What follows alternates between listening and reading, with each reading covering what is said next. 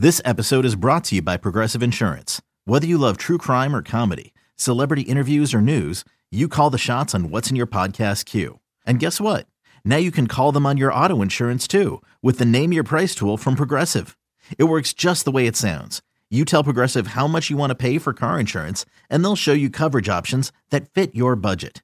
Get your quote today at Progressive.com to join the over 28 million drivers who trust Progressive. Progressive Casualty Insurance Company and Affiliates. Price and coverage match limited by state law. Introducing the two-way V4, where groundbreaking fuel cell technology meets fresh foam cushioning for the ultimate performance. With fuel cell, each step feels explosive, delivering unparalleled energy return. Paired with fresh foam, experience maximum comfort throughout the game. Its lightweight textile upper offers support and breathability without sacrificing agility. Whether you're hitting the clutch shot or locking down the opposition, the two-way V4 gives you the tools to play at a high level. Learn more and purchase the two-way for yourself at newbalance.com. Are you listening? Damn.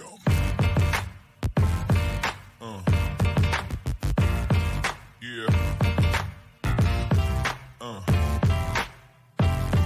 Yeah. Yeah.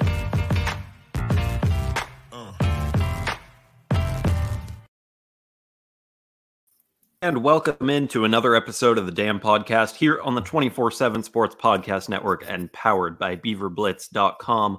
I'm your host, Carter Baines, joined as always by BeaverBlitz.com publisher Angie Machado here on a Tuesday. Little scheduling update for you. Did not record yesterday on a Monday because baseball was wrapping up its opening weekend in Arizona, but we are here to recap Oregon State's opening weekend of the 2023 baseball season. We'll get into that right away and then take a little look around the winter sports that are all kind of wrapping up right around now. Late February, early March ends most of those seasons. We're going to go down the line, talk men's and women's basketball, gymnastics, wrestling, track and field, and hit on all of those programs at Oregon State. Some are faring better than others, but most generally doing pretty well this season. Angie, welcome into the show as always here on this Tuesday afternoon, in which we're going to talk about a spring sport while we're watching a little bit of snowfall outside. Yeah, it's nuts. Up. It's kind of weird. It is weird. And I don't know. I know Carter is hoping for snow. I'm kind of, if it's going to do it, let's snow, because I do not want 35 and rain. But I'm actually ready. Spring ball is like 2 weeks away, so I am ready for some warmth. I do not want to freeze my tail off outside, but it's cold. It's snowy. Perfect time to talk winter sports. And a little bit of spring sports. I mean, I'm getting ready to bundle up and just absolutely freeze at Goff Stadium this weekend for the home opener. It's a very early home opener for Oregon State, obviously only playing the one weekend in Surprise, coming back and hosting Coppin State this weekend. Forecasts, thankfully they're not playing any night games because it's going to be down into the 20s at night. They're talking chance of rain snow mix Sunday or Saturday and Sunday. It's just that's what happens when you play baseball in the Pacific Northwest. I mean, this stuff can happen in March too, but particularly with a home opener in February, that's what we're dealing with right now. Well, to be fair, I did happen to look at my phone. I keep Phoenix and Palm Springs kind of on my little weather app, and it's not super nice down there either. This cold front, I guess, is coming and kind of going to take over basically the whole U.S. So although 60 degrees and cloudy in Arizona, it might be a little bit better baseball weather than 30 and chunky rain down in Corvallis. But Carter, I do not envy you this weekend at all. Hey, at least Saturday night for a little basketball will be inside. Yes. So there could be snow falling outside, but Oregon and Oregon State playing at Gill Coliseum Saturday night at 7. So a little 2-for-1 going down to Corvallis on Saturday, cover both games. Hard to pass up that opportunity. I'll get you local boys for the night. Oh, wonderful. To warm up. Wonderful. That sweetens the deal for sure. But yeah, no, you mentioned the cooler weather. That's kind of how things started in Surprise. Opening day was around 60 to 62 degrees. It was really windy, but things picked up as the weekend went on, touched 70, 75, and the sun came out. But it's always kind of funny to watch the first couple of games, every now and then, surprise, it does get a little cool by Arizona standards. So you see everybody in puffy coats and whatnot. And I'm thinking, man, if it was 65 here, I would be outside in a short sleeve t-shirt, working out outside, like all of these things that I would do if it was even remotely nice in Oregon in the wintertime. But yeah, that's why they do it. That's why they go down to Arizona every year. I actually have already planned. I have a son, my oldest son is going down there for college next year. So I already told him, I said, he already has talked to my husband, Eric, about coming down for that waste management golf tour event. And I also said then, Luke, if Oregon State's playing GCU or down in Surprise next year, I think I might need to make a little trip down as well. Oh, yeah. No, this would have been a great year to do it because you could have hit the Super Bowl, the Phoenix Open, stay a little longer, go to those games and surprise. Yeah. I mean, I don't even want to know how much you'd be paying for tickets. I was going to say, no, I wouldn't, because there's no way I could afford Super Bowl tickets. But yes, it was a good time to be in Phoenix. Not a bad month for the Phoenix economy this week.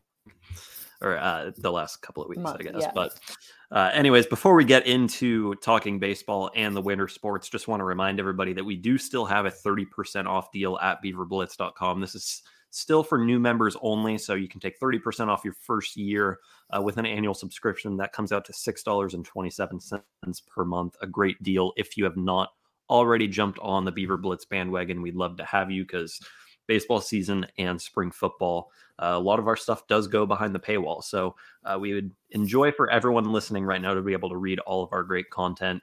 JP's weekly walk-off is back. Oh my gosh, so good too. Did you read this week's preview? Season previews are always great. JP does a great job. Yes, perfect. It was fantastic. So again, that's 30% off your first year if you are a new member at Beaver Blitz. Take advantage while you can. Okay, let's just dive in. Let's talk baseball. We'll save probably the second half of the show for all of the winter sports, but obviously baseball and softball getting started here in the last 2 weeks. Oregon State baseball goes 3-1 at the Sanderson Ford College Baseball Classic at Surprise Stadium. I think they flipped a switch midway through that game on Sunday. I think it was a tale of really 2.5 games. I think the first 2.5 games for Oregon State didn't necessarily go very well, even though they won one of them and obviously ended up winning the second. But the Sunday and Monday games, that looked like the Oregon State baseball team that you expect to go down to Arizona every year. So just kind of recapping those 4 games, Oregon State opens with a loss against New Mexico, losing 7-2, snaps what I believe was a 9-game winning streak against the Lobos, and was only the second opening day loss in the last 14 years for the Oregon State baseball program. Obviously some impressive streaks there coming to an end. But that's college baseball. It happens. Yeah, it does. Then Oregon State bounces back the following 3 games, an 8-7 win over Minnesota. Minnesota goes 0-4 on the weekend. They come back with a win against New Mexico in game 2 on Sunday. And then New Mexico actually finished the weekend at 3-1 with their lone loss coming in that game on Sunday. And then Oregon State closes things out with an 8-inning, 11-0 win over UC Santa Barbara on Monday. The Gauchos, I believe that puts them at 2-2 on the weekend. So Oregon State, for the most part, taking care of business, beating on teams that it should beat up on. In the second half of the weekend, New Mexico picked to finish last in the Mountain West. UCSB, always, a pretty decent program, but hasn't necessarily been at the caliber that we have seen it in the past over the last couple of years. Minnesota, one of those Big Ten teams that has struggled in the last couple of years after breaking out in that super regional season that sent them to Corvallis. So Oregon State, the best team in Surprise, and looked like it for the second half of the weekend. But let's start with those struggles, Angie, because I know you were following along with the coverage. I had the Flow Sports subscription, so you were kind of at the mercy of the updates that I was providing. It was so good, though. It was so great just to be able to jump in the lodge and see what was going on. So I appreciate that, Carter. It was great. Were you surprised that they lost that first game? I mean, I would say I was surprised just by the way they lost. Would I have been shocked if Oregon State went 3-1 or even 2-2 in Surprise? Probably not. My expectations, I think, were a bit tempered entering the first weekend of the season when you're breaking in so many young players, a lot of newcomers, trying to figure out which lineups work. I didn't expect them to go 4-0, but I certainly didn't expect them to lose 7-2 to New Mexico. I thought if they're going to lose, maybe it's to UCSB on Monday. Maybe they get tripped up by Minnesota. I figured they would take care of business against New Mexico. But to see them really just outplayed in every facet, out hit 14-7, 3 errors defensively on opening day. It was, really it's hard to say uncharacteristic because we don't know what this team is like yet, but uncharacteristic of the Oregon State baseball program to go because in it felt and sloppy. play that poorly. It felt sloppy. And so, but get those out of your system early. And, I think if there was a bright spot, Gavin Turley with his first at bat being a solo home run. I mean, that was pretty exciting, I think, and gives Beaver fans some hope for who's going to replace some of those bats that they lost a year ago. Yeah, Turley's home run. If you haven't seen the highlight, go try to find that on Oregon State's baseball Twitter account. I believe the Damn Analytics squad measured that at 411 feet off the bat. Okay, Exit it velo, was crazy, well above 100 miles per hour. So I mean, just an absolute rocket off the bat of Turley. Cleared the berm in left field. So in left field at Surprise Stadium, you have to go over the bullpen and then over the remaining bit of the berm. And then you get onto the concourse. That ball landed well onto the concourse. Gavin Turley's career starting literally with a bang there. Angie, let's talk about Trent Sellers on the mound, Oregon State's new potential ace who comes in from Lewis and Clark State in Lewiston, Idaho. 7 strikeouts in 3 innings, but not particularly efficient. Yeah. I think we talked about him last week leading up to this, and big expectations, big shoes to fill. I want to see another outing or two from him just to see if that might have been just some nerves. First game of the season. 7 strikeouts isn't anything to shake a stick at, but I expected a little bit better performance from him. Yeah, I with those strikeout pitchers, sometimes efficiency is a bit of a concern because if you're relying on striking guys out, sometimes they're going to take you deep into counts and, guys might foul off a few pitches and you see your pitch count climb, but to only get 3 innings out of your ace, obviously you want a little bit more than that moving forward. I think, we'll look at that as kind of a blip on the radar in the long term. Just looking at the stuff that Sellers has, I mean, it's clear that he's going to strike guys out at a pretty high rate. And usually that allows you to go deep into games. But sometimes, you have games like that where you just get into a lot of full counts. If you walk a guy or two, that can inflate your pitch count as a strikeout pitcher. So not entirely what did they not entirely concerning. What was his pitch count? Do you have that? Do you know what they pulled him at? Shoot. Did they pull him? I mean, was it because, do you think he was above 80 pitches in the third. I remember that. Okay. So that is high, but usually a lot of times the coaches too will be a little easier on them early in the season and kind of let them ease into things too. Yeah, which I think, if we move forward a little bit here to game 3, I want to dive deeper into each of these games. But to your point, I mean, Jaron Hunter was pulled after, I think he went 6 innings on Sunday and only had 69 pitches. So, he gave up some runs, guys reached base, but he was very efficient in his work. Didn't even need 70 pitches to get 6 innings of work. You very easily could have thrown him out there for 7 or 8. Yeah. But that's a case where early in the season, you're just kind of limiting a guy and saying, hey, we're going to build you up. Yeah. Let's go back to game 1 because more on the pitching. I think entering the year that we had some concerns about Oregon State's bullpen without Ben Ferrer, who's obviously out with mononucleosis. Mitch Canham told us that before the season started. Still no timeline on his return. We hope to get a little bit more information this weekend potentially, because I know he was going back in for another test as soon as they got back from Surprise. But the fact that Oregon State puts in 5 different pitchers, or they used 6 relievers in this game, 5 of them were tagged with at least 1 run. So you have 5 pitchers giving up 1 run, one of them giving up 2.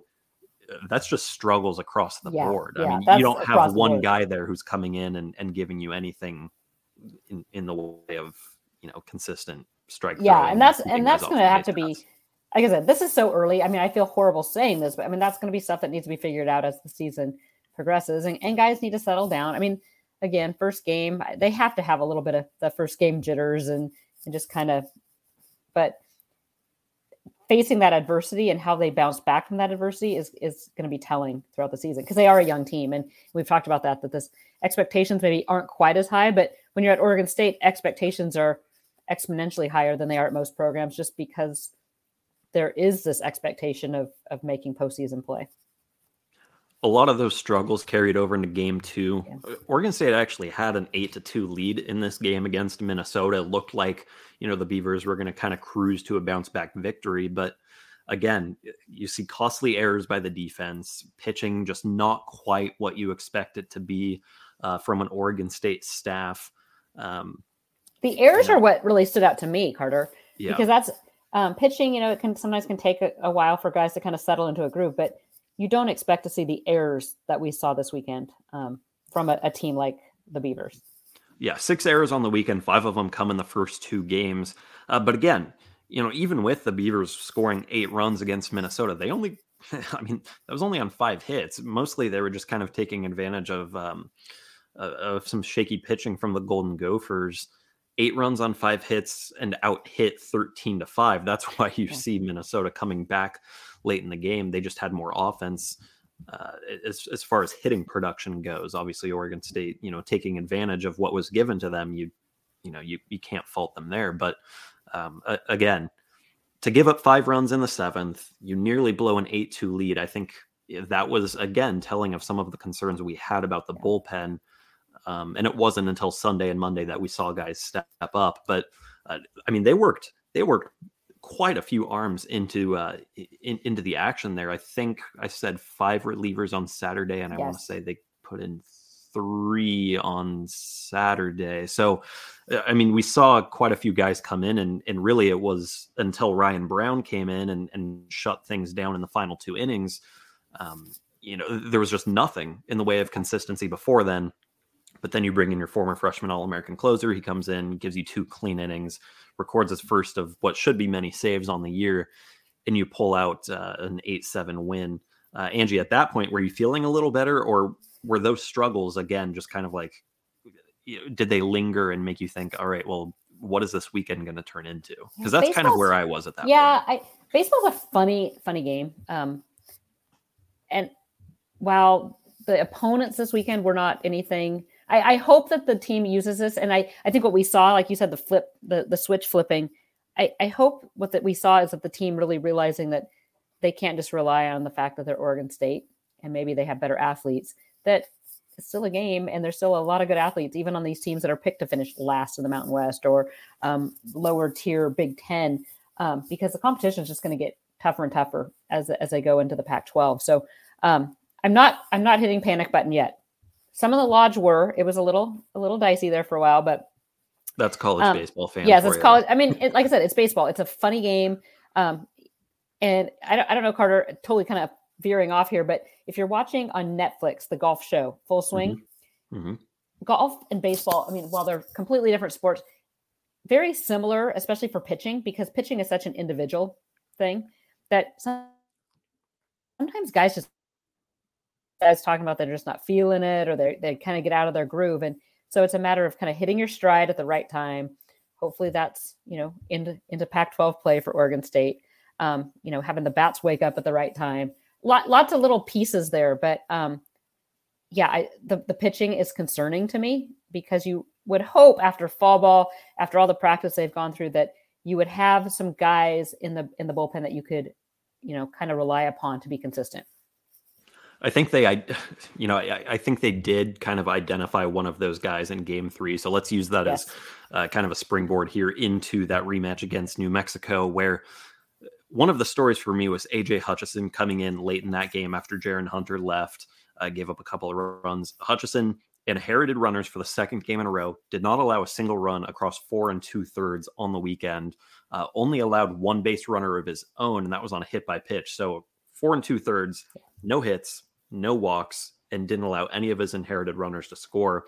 As a true freshman, really impressive performance for a guy who was making his collegiate debut. especially within the context of really everybody else in the bullpen struggling. So I thought Yes. he was one of the standouts of the weekend. Yeah, and I actually think that's kind of when everything kind of flipped for the Beavs. Totally. It was kind of like everything they were doing on the mound was just they were struggling the first two games of the season, and then when that happened, when AJ Hutchison came in, and really didn't blink, he acted like a veteran, like he had been there before, and really kind of got out of some trouble. That actually helps your whole team. It helps everybody relax a little bit. Like, okay, they don't tighten up because okay, our pitching's struggling today, so now we need to really. They played tight, I guess, those first couple games. And so seeing them relax, Hutchinson is going to be a fun one to watch. I'm excited to see him kind of develop because he kind of has a little swagger to him. Yeah, that delivery, he's kind of he's not like fully a submariner, but he's got a little sidearm approach, but sometimes he'll go over the top. It's not necessarily like a Cooper Jerpy, like funky delivery. It's one of those just like really unpredictable and interesting looking deliveries that I think is probably partially the fact. I think it was partially a factor in why he pitched so well. Is this is obviously guys' first look at him. There was no film on him. They didn't really know what to expect, and that delivery can definitely throw you off as a hitter. But before he took the mound, Oregon State got down 4-0 against New Mexico. Things looked bleak. It looked like they could be trending towards a second loss to the Lobos. Another underwhelming performance to start the weekend. But it was in the bottom of the fifth where I think things just completely flipped. Oregon State from that point forward looked like the team that I think many fans expected. Yeah. Oregon State puts together a 5-run sixth. They score in the fifth, 1 run in the fifth, and they score 5 in the sixth, 7 in the eighth. They score in each of the final 4 at bats to go ahead and win that one. 14-6 was the final. 15 hits on the day. That was more than the first 2 games combined. So obviously you saw the offense really wake up. And then that carried into game 4. But Angie, let's talk about Garrett Forrester and Travis Bazzana, because I think they really sparked this thing. Both of them 3 hits apiece against New Mexico on Sunday. Micah McDowell also had 3 hits in the leadoff spot. He was a bright spot on the weekend and somebody I want to highlight in just a minute. But with Forrester and Bazzana in particular, really nothing in the way of production in the first 2 games from those guys, but to get that kind of production, to get 6 hits combined from them when you need it the most, when you need to pick up some momentum, I thought they heated up at the right time. Yeah, absolutely. And that was, I think, probably one of the bigger surprises, aside from pitching struggles, those first 2 games, was kind of how quiet Forrester and Bazzana were early, the start of the season, because now they are the veterans. And it sounds kind of funny to say, especially for Bazzana, who's a sophomore, but these guys are the veterans, and they're kind of expected to, especially in the batting order, these guys are the offense. So it was good to see them wake up, and it did. It really, between the Hutchison and then their bats, really kind of just the spark, was ignited with the team. Yeah, Bazzana and Forrester then combined for 5 more hits on Monday when the Beavers beat UCSB 11-0. 5 Beavers had multiple base knocks in that game. They out-hit the Gauchos 16-3, outscored them again 11-0. The game ended in the 8th inning as Mason Guerra knocked in a 2 RBI double to invoke a 10-run rule. So obviously, usually in that final game and surprise, they have travel restrictions and whatnot. So there was a 10-run rule and a 4-hour limit on that game. I think that's the kind of game that, you'd rather have that 11-0 result come in your final game than in your first, I think, in many ways, because it was indicative of game over game improvement. I think you saw, players heat up rather than, okay, they have one great day to start the weekend and then, you go and struggle the rest. I think you want to end on that note rather than start on it in some ways. But the pitching, Angie, in that game also was, again, lights out, obviously a combined shutout from the Beavers. AJ Lattery started. He was one of those guys who struggled early in the weekend in relief, but then came on with probably the best start of the weekend for a Beaver pitcher. Yeah. 4 innings, 3 hits, no runs, a walk, 3 strikeouts, and a hit by pitch. But then, Angie, I think the thing that stood out the most to me as far as pitching goes, maybe even on the whole weekend, was what Ian Lawson did in relief. Yeah, I mean, 3 perfect innings, 6 Ks. I mean, that's You can't ask for more, especially like you said, after how they started. And I have to go back because I totally agree with what you said. I think ending the weekend as they did with instead of starting on a hot streak, I actually think it was a good wake up call for them because I think sometimes it's easy to kind of believe your own press and you hear, well, we're the Beavers, so we're expected to win this thing. And, we're Oregon State, we're ranked higher. So kind of to get punched in the mouth early on, especially by teams that you've beaten consistently over the years. The one that you beat 21-1 on opening day the year before. Yeah, and you had a 9-0 streak against. I think that's a good wake-up call, and it was something that Mitch Canham could use in his favor to kind of get that clubhouse to rally around him and be like, this isn't us, and then get those veterans. Like I said, sometimes you just need to see yourself against competition to either be knocked down a peg or say, okay, we can compete. If you're one of the lower tier teams. I mean, I'm sure. On that same note, New Mexico, after knocking off the Beavs the way they did that game 1, is kind of like feeling pretty good about themselves. So, no, I thought Ian Lawson then and Lattery both to come back after the struggles they had early. I think there's so much bright spots that the Beavers can take from this as they head into kind of the early part of the season. Yeah, to that point about, maybe getting a wake-up call. I think also sometimes, too, we overlook the fact that in baseball, some days you just frankly don't have it. You don't have it. And it's very possible that, day one, that could be the worst game Oregon State plays all year, and it could just be because nobody was on their A game. They bounce back the next couple of days where you've got these individual performances that you see shine. Some days that's just not going to happen. Travis Bazan is not going to hit 3. He's not going to have 3 hits a game the rest of the way. There are going to be games where he does not get on base. That's going to happen. Yeah. It's just, it is entirely possible, again, with this small sample size, that we'll look back at that game and just say that was that rare game where nothing went right. And that was a blip on the radar. And that's why, that's why I love that Pac-12, they play series. Yeah. Honestly, because there's some games that you get outworked. I mean, or you just don't feel it. It just happens. So, I think about college and tests and high school and tests. And some days, no matter how well I knew material, it just wasn't my day. Yeah. Now on the same, on the flip side, it's entirely possible that those are red flags that need to be addressed and that will raise concerns and could be weaknesses the rest of the way. That's the beauty of opening weekend, is we don't know. So it gives us all these things to talk about. Yes. But I think if you're a Beaver, I think for Beaver fans, there's a lot to be excited about. It's a young team. If this was a veteran team that had this weekend, I think maybe you have a little more concern. But I think a young team, there's just too many unknowns in this small sample size.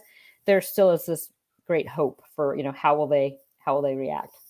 With it being such a young team, we saw 11 newcomers make their Oregon State debuts over the weekend. A couple of guys who had been around as well, who didn't necessarily play a whole lot in their careers, also made their debuts in earnest. But let's focus on just some of those newcomers proper who shined this weekend. AJ Hutchison, we talked about him, could be one of the team's best relievers as a freshman if he keeps this up. He's somebody who was extremely highly touted by some of the hitters who faced him in practice. Mitch Canham as well, kind of pointing to him as somebody who was going to make an impact as a freshman. And there's Duke making his appearance. Yes, heard something. But staying on the mound, Trent Sellers obviously has the stuff to be an ace. We saw that with the strikeout numbers, just needs to be more efficient. Gavin Turley obviously flashed his tools as well. Not only the power that we saw with that home run, but the presence he has out in right field. There were times where, he would catch a fly ball. You'd think, all right, this is a tag up opportunity, but the teams wouldn't send the runner knowing that Gavin Turley has a rocket of an arm.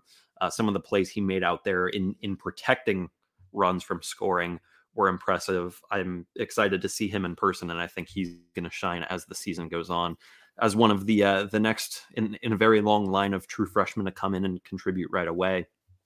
Let's stay in the outfield with Ruben Cedillo, who, Angie, we spoke with in the week leading up to game day, and we got a pretty good idea that he would be in the opening day lineup. But I don't know if I expected 6 of 15, batting in the top third of the order, looking like one of the top offensive weapons on this team right away.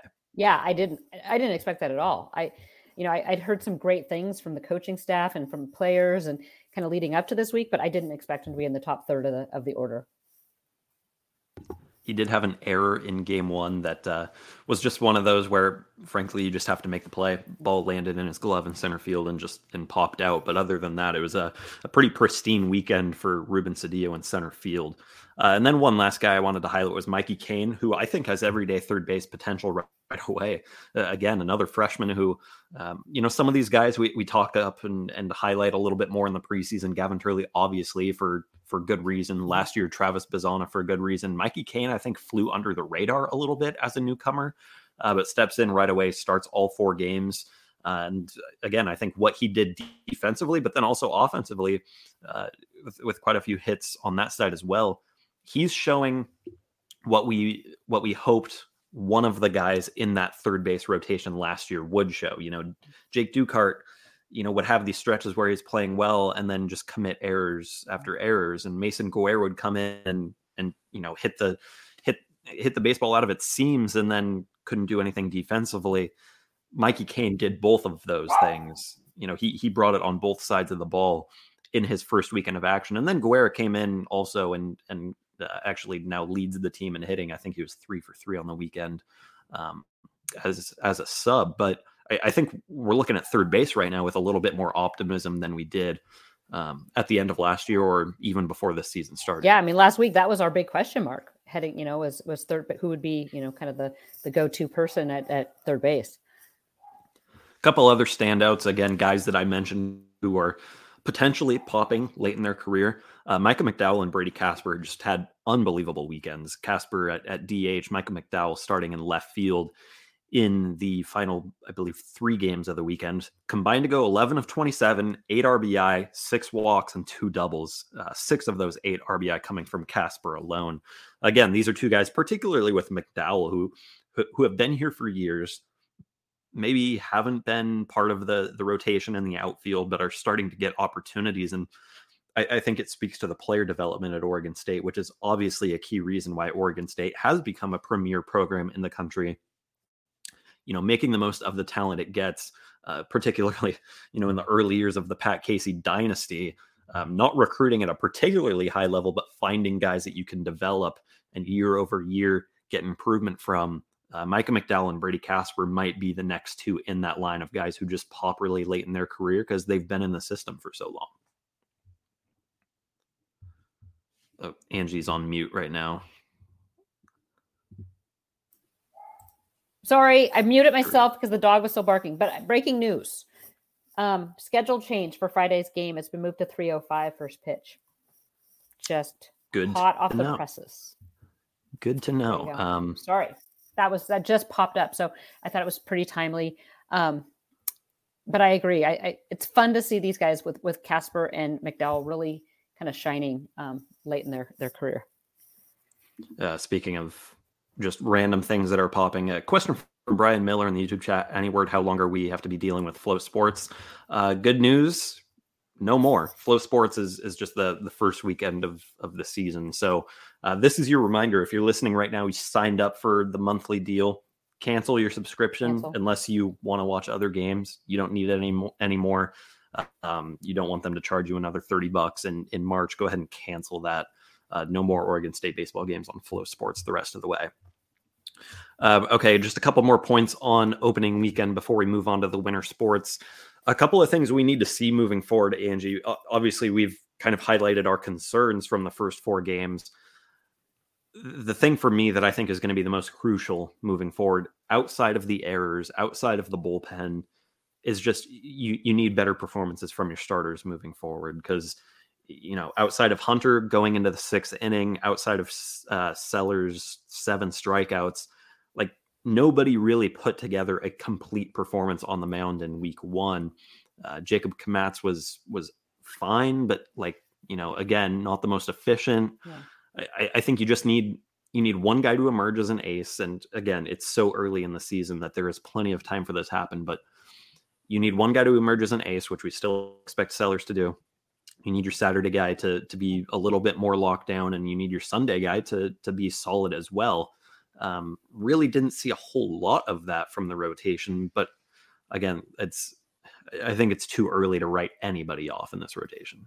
Absolutely. But yeah, they were not efficient. And you need guys going longer than 3 or 4 innings. One of my things that I want to watch is just the bats. And they did come alive, but just consistency at the plate offensively. So that is something that is one of my takeaways, is seeing that continue to develop as they move forward. Big takeaway for me, and this doesn't have to do with any particular player or performance or what have you. It's just kind of college baseball as a whole. The sample size is so small that we can overreact positively or negatively. I don't think this team is as bad as its opening day loss. I don't think it's as good as its 11-0 win over UCSB, but I also don't think it's as mediocre as, the middle 18 innings of the weekend. I think this team is probably closer to what we saw against UCSB. But it's going to have days like the New Mexico game. That's the important thing to remember here. I think I saw a lot of fans, particularly in the lodge at Beaver Blitz, the most passionate of fans overreacting one way or another. And you can do that, but you're going to be exhausted by the time June rolls around and the postseason is here. Just ride the wave of the college baseball season. There are going to be highs. There are going to be lows. Shoot, Tennessee was the second-ranked team in the country entering the year, lost 2 games, and it's still number 3 because D1 baseball does not overreact to one weekend. So yeah, Stanford lost. There's a lot of teams that had some pretty ugly losses this week 1. I think just keep that perspective. To go 3-1 with a team this young, this early in the season, but to improve day over day, absolute resounding success, in my opinion. I think this team is going to be just fine. But again, I do want to see how it responds to the higher level of opposition that it will face in the Pac-12. It's going to get tests early in the season, which I think it's good for a young team. But looking ahead to this weekend, Oregon State's home opener, as Angie just said, remind me of the time change. 3:05 first pitch for Friday. Okay, 3:05 on Friday. That's moved up from 5:35. So, unfortunately, if you're planning on going after work gets off, might not work out. But if you're in Corvallis and you're you've got the afternoon, go watch some baseball there. The home opener against Coppin State Friday at 3:05. They'll return to the Diamond Saturday and Sunday at 1:35 and 1:05 respectively.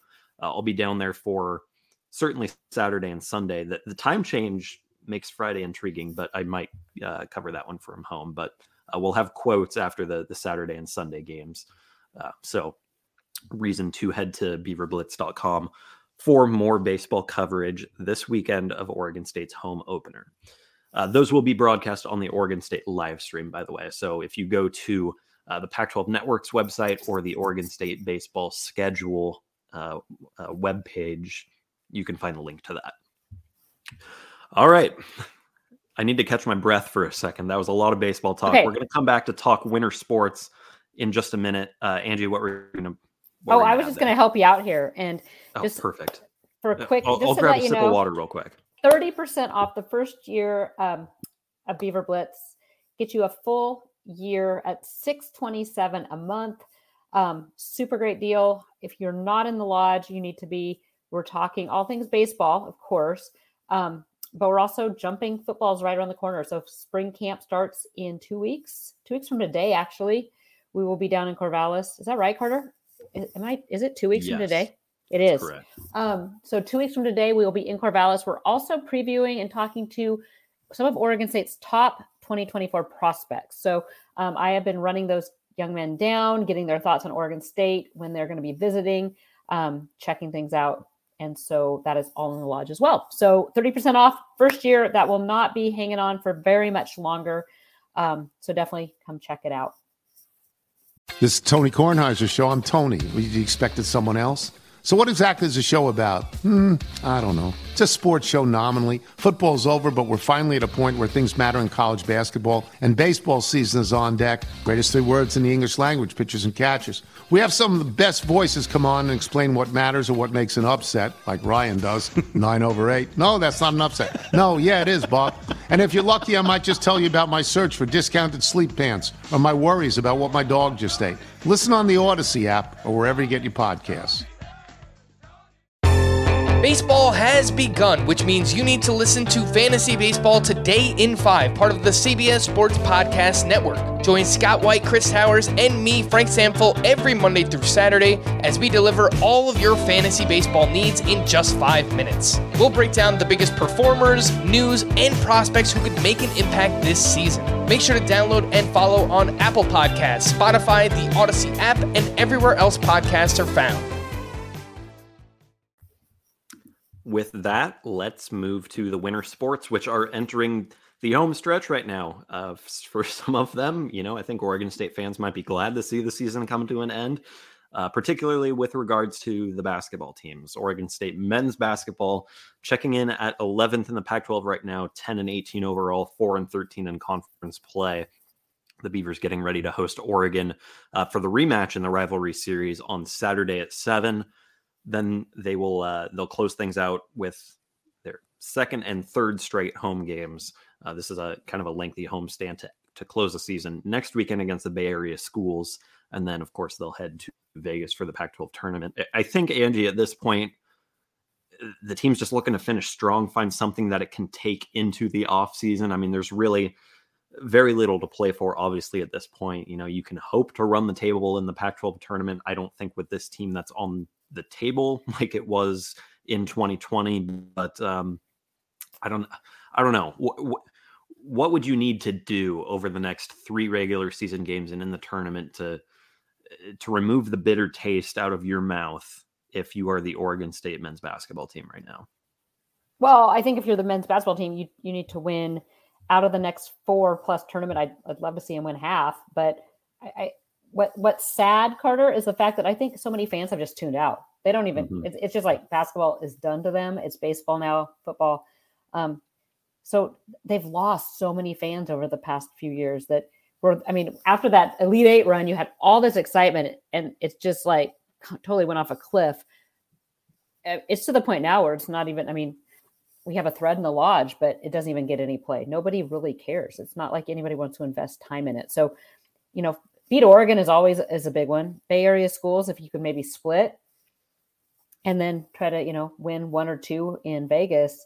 And then I think it comes down to, I think the actually key offseason is keeping this team together, because we said coming into the season how young this team was with Pope and Rataj, and we've seen flashes, but they need to stay together. And Oregon State is going to, this is where Tinkle's going to have to keep these guys together for another year, hopefully to see what they do then in year 2 in his system and build from that. Certainly a sad state of affairs with, I think, just generally the apathy surrounding the program right now. And I think it's limited to the fan base. I don't think it's crept into the team and into the locker room at all. No. I know you can look at the scores from last weekend on that trip to, up to the Washington schools and say, well, they gave up. Well, they've lost those kinds of games and then come back and beat teams the following weekend. I mean, look, last weekend they just beat USC. So I think they're still playing hard.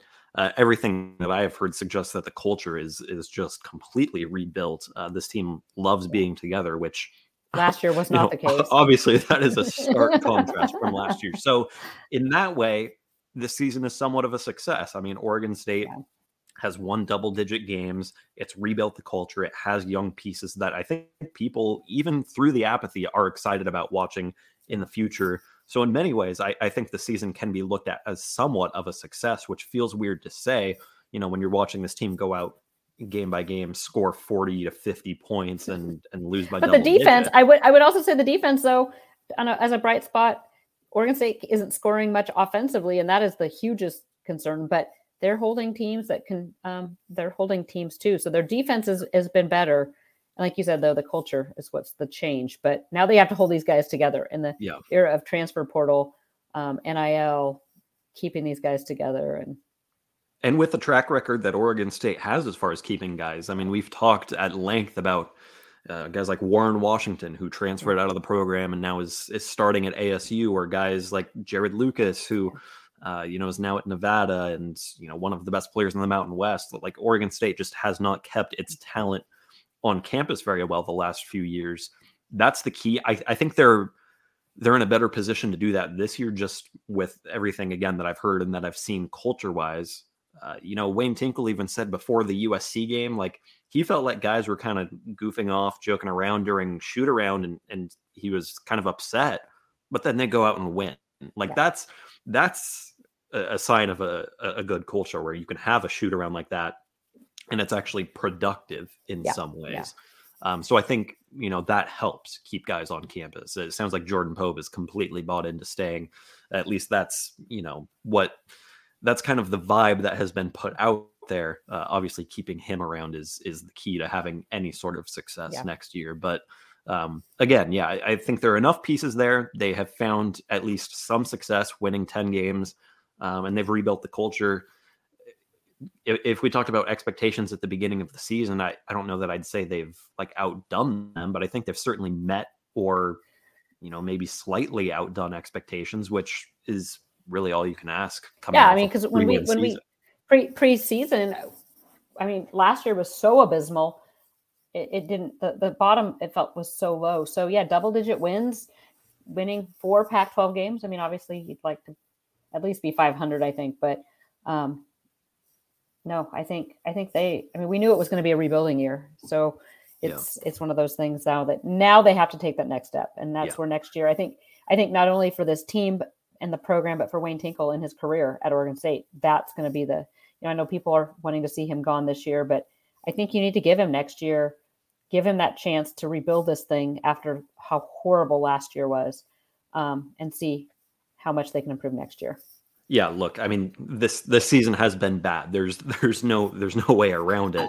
But there have been enough bright spots and enough kind of visible building blocks that you can point to where you go into next year saying, this is our chance. This is Wayne Tinkle's chance to prove that he can build this program back up. If he can't do it next year, that's probably it. You probably blow it up and, you move on.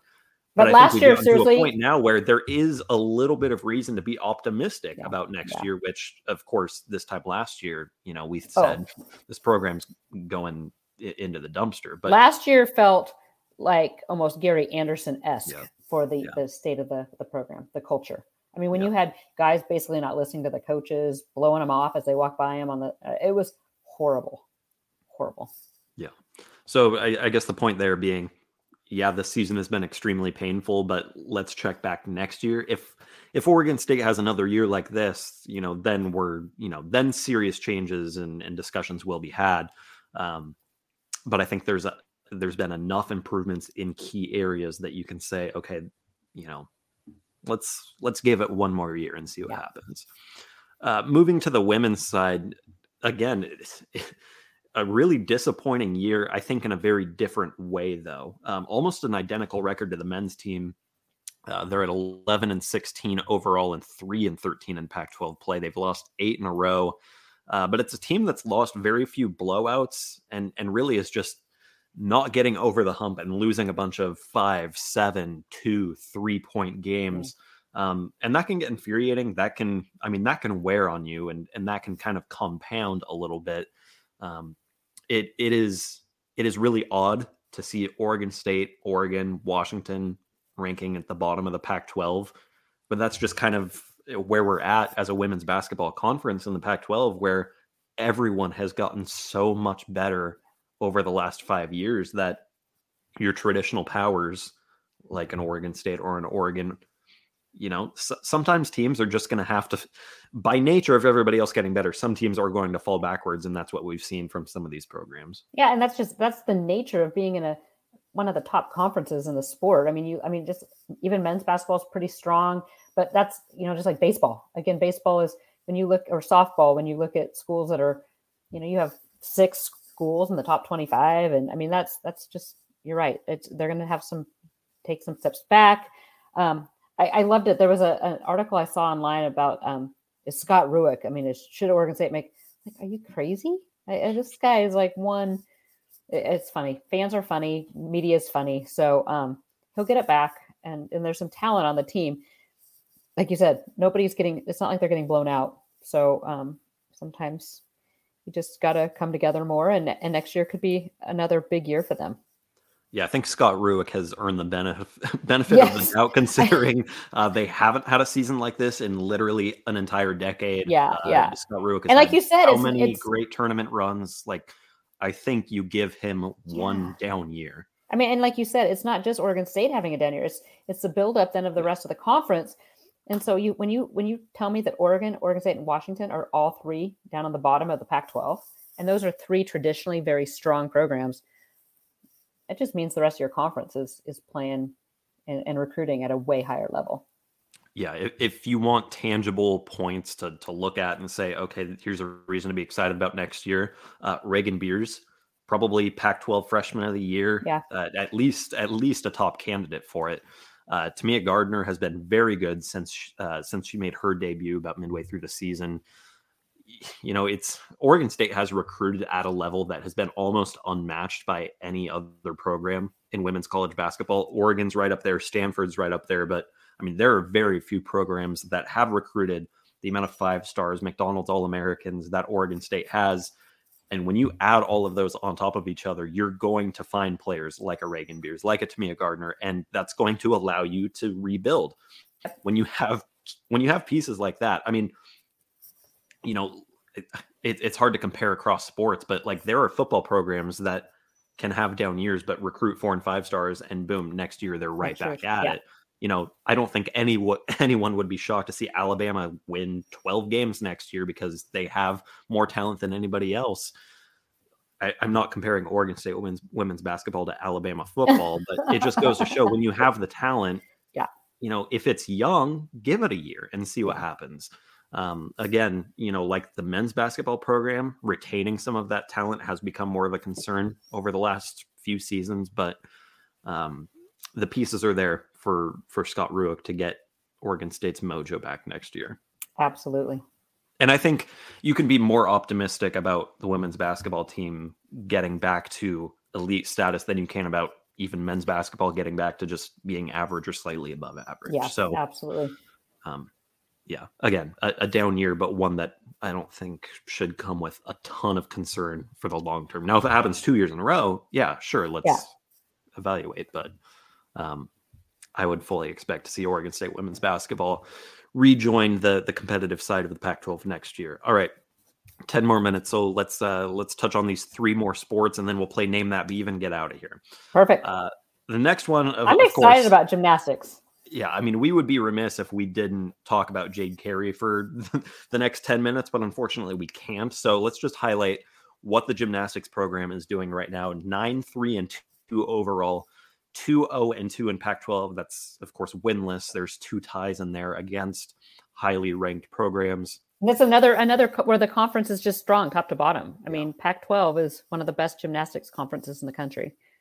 Oregon State ranking number 11 nationally as a team, number 4 on the balance beam and number 6 on the floor. Individual rankings, of course, Jade Carey, leading the Pac-12, leading the nation in some of these events. She's tied for first nationally in the all-around. She's top 10 in all 4 events and number 1 in the nation on the vault.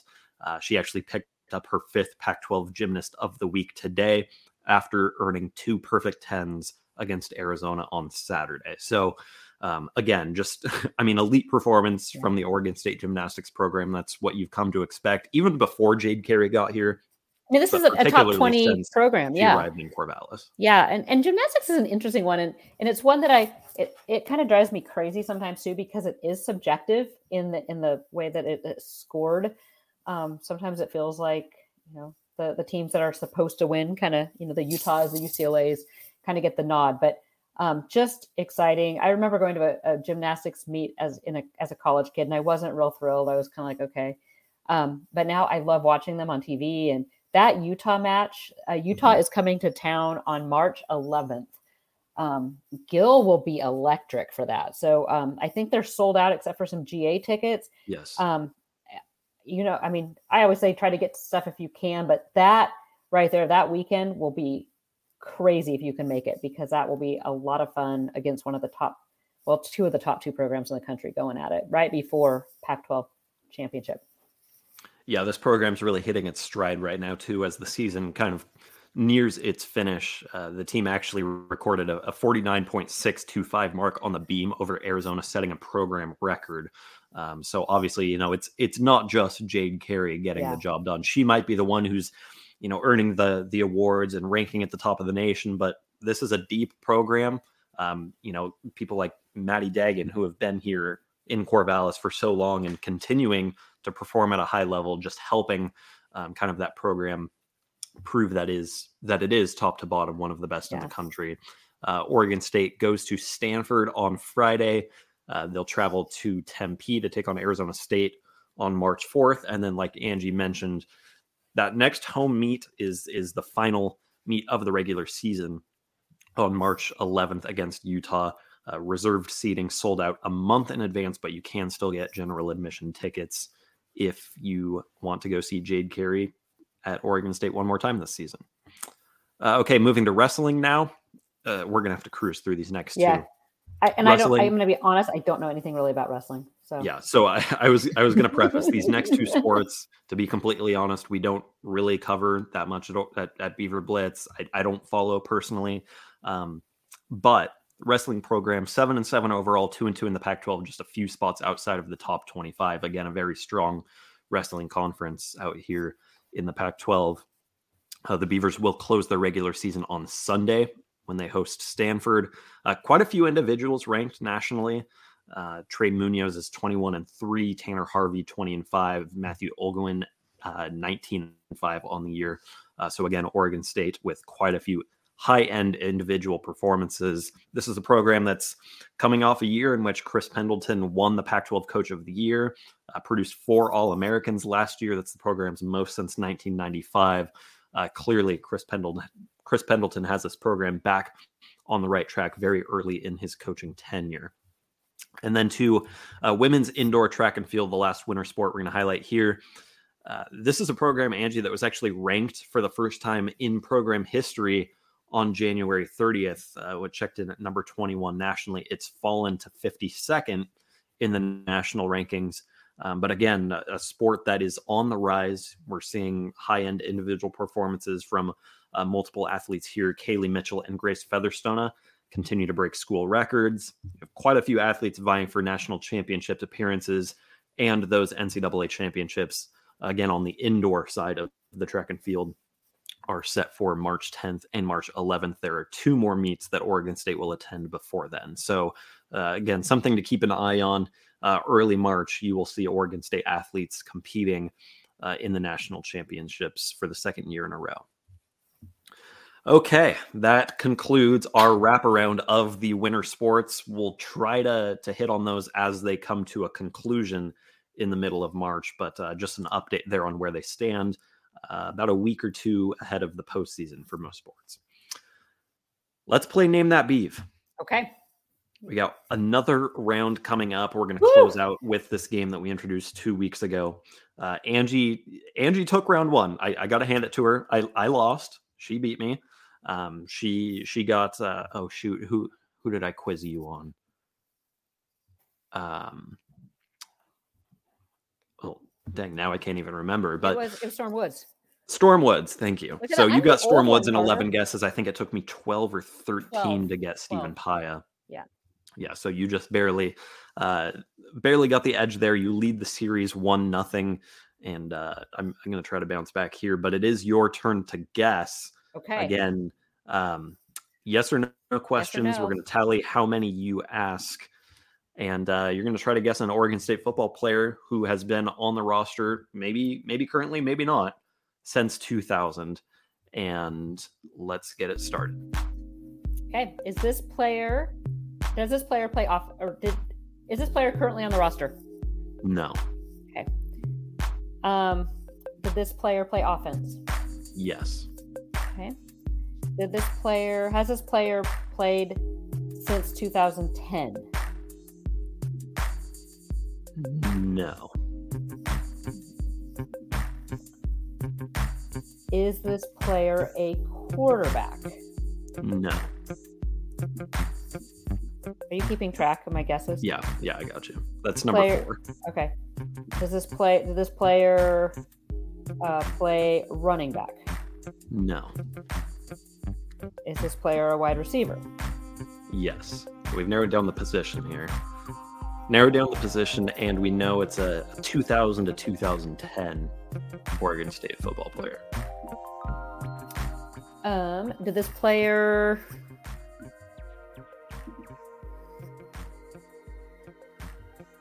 play between 2000 and 05? No. Is this player James Rodgers? No. Did this player play in the NFL? Yes. Is this player Marcus Wheaton? No. Damn. Marcus Wheaton would have been within the last 10 years. Oh.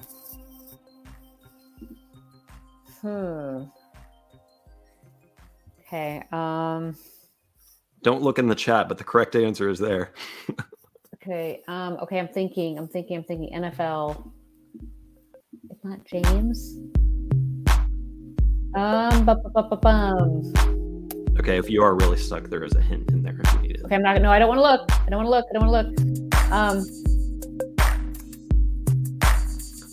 This is a wide receiver who played from 2005 to 2010. I'm trying to think of years because there's a nice chunk there, like in the 8 to 12, and I'm trying to remember. Long line of great wide receivers at Oregon State around that time. Did this player win? Never mind. Because if they play in the NFL, they would have won. Like,